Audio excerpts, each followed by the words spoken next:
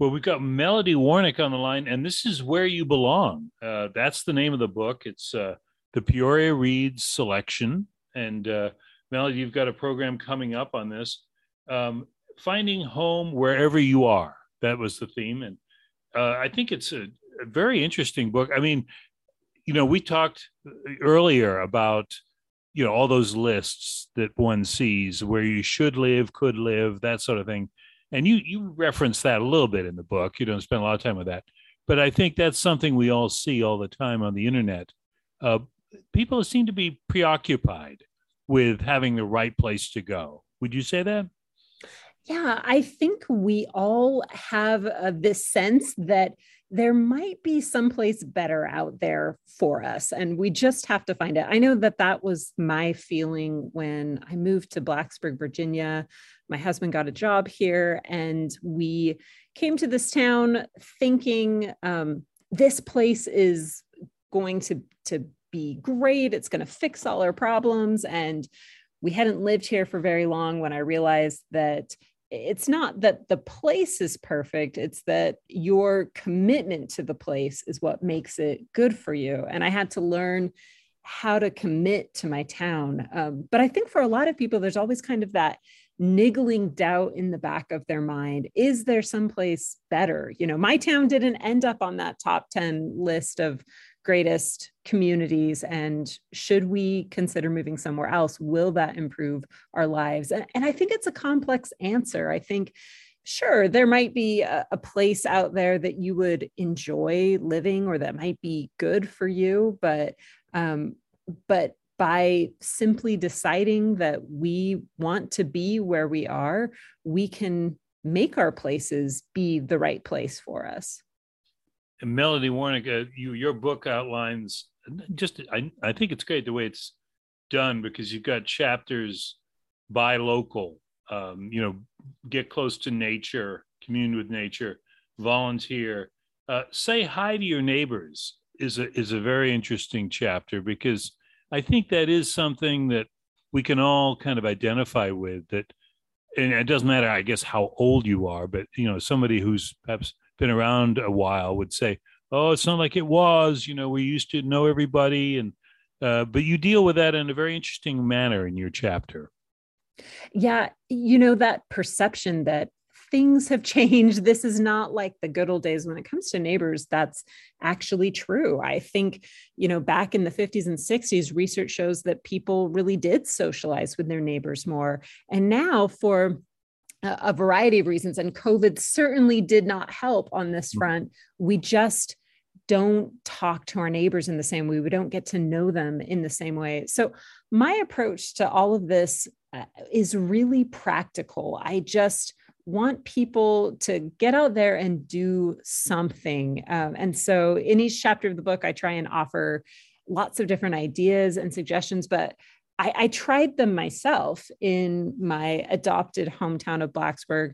So when it came to knowing my neighbors, I kind of looked into the research about why this is important. It helps us establish trust and feel connected in our communities. And so I just did the really old-fashioned, kind of basic thing of making banana bread for my neighbors and took it around and was surprised by how well it went over. I think it's a universal symbol of goodwill to take someone a homemade treat. And I think it indicated to me that people really do crave this connection, that it's really central to how we feel where we live.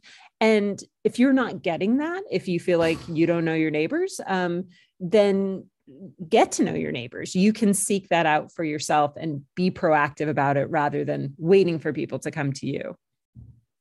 Melody Warnick talking about This Is Where You Belong, the Peoria Reads selection that is now going to be discussed here locally. Peoria is an interesting case, perhaps, because the name is well known around the country, although people may not have ever come here. But it's got one of those towns, names. I think there's others, Kankakee or Ypsilanti. You could probably recount them better than I. You've done the lists and all, but it is one of those things that sometimes, and I think you have this somewhere in the book, that people have a lower self-esteem, or the town has low esteem because, oh, we're not what we should be, or something like that, and you kind of reference that. Yeah, Peoria is an interesting case because you're right. That name has sort of become synonymous for Middle America, and not necessarily in a bad way, but it is familiar even to people who have never been there. But I think you're right that people who live in smaller towns, who maybe live in the Midwest, sometimes have an inferiority complex compared to bigger cities or to the coast. They feel like these other places maybe ignore them or look down on them. And so I think sometimes it's helpful to be reassured that your place matters and your connection to your place matters. You don't have to live in a big famous city, or you don't have to live on the coast for your place to be important. And so I find that when I, get asked to do, when I get asked to speak about my book, This Is Where You Belong, that message especially resonates for people who live in smaller communities, and particularly in the Midwest, because I talk about place attachment. And that's this feeling of being really deeply rooted in your community. And I think for a lot of Midwesterners, a lot of smaller town people, that they are familiar with that feeling. They know what it is. And here's someone giving them some language to describe it, and also telling them that this is really valuable, that it's healthy for you, it makes you happier, it helps your community, and that can happen anywhere. And you don't have to be in a different place, in a bigger city on the coast, for your connection with your community to be important. Now, Melody, how did you come to this subject of sort of exploring this whole area of where one lives and going to see people and talk to people about small town, big town, everything? How did you come to that? It was really my personal experience. I grew up in California, speaking of the coast, never moved a single time till I went away to college. But at the end of college, I got married, and my husband and I just started about a 13-year period of moving frequently. Every 2 or 3 years, we moved to Maryland, and then to Utah, and then to Iowa and Texas, and then to Virginia, where we live now. And I was really interested in the process that has to happen for someone to feel at home in a place, especially when it's new. And so when my family moved to Blacksburg, Virginia, my husband got a job here. I sort of dove into the research around place and people's connection to their place. And that is how I came across this concept of place attachment, and realized that there are concrete things people can do to increase that sense of place attachment for themselves. So I started doing what I called Love Where You Live experiments, which were just kind of these little behavior changes that I did in my community to purposefully, intentionally make myself feel better about it. And realize that was actually an effective approach, and that you could make yourself feel more connected in your community quicker. But how long have you been in Blacksburg now?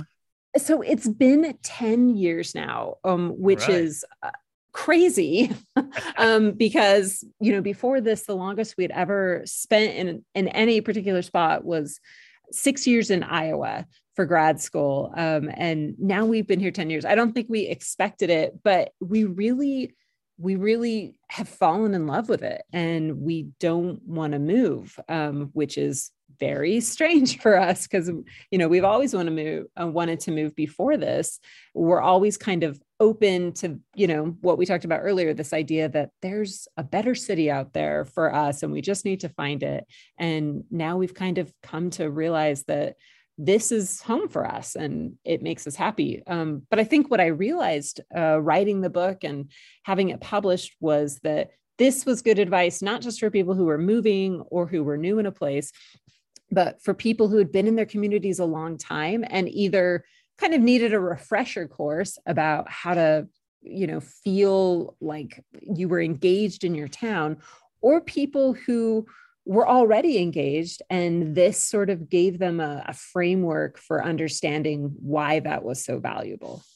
Yeah. Why am I so happy here? Yeah, Almost like exactly. I need someone to tell me. Melody's got a new book coming out, If You Could Live Anywhere, coming out this summer in July. And how is that different from This Is Where You Belong?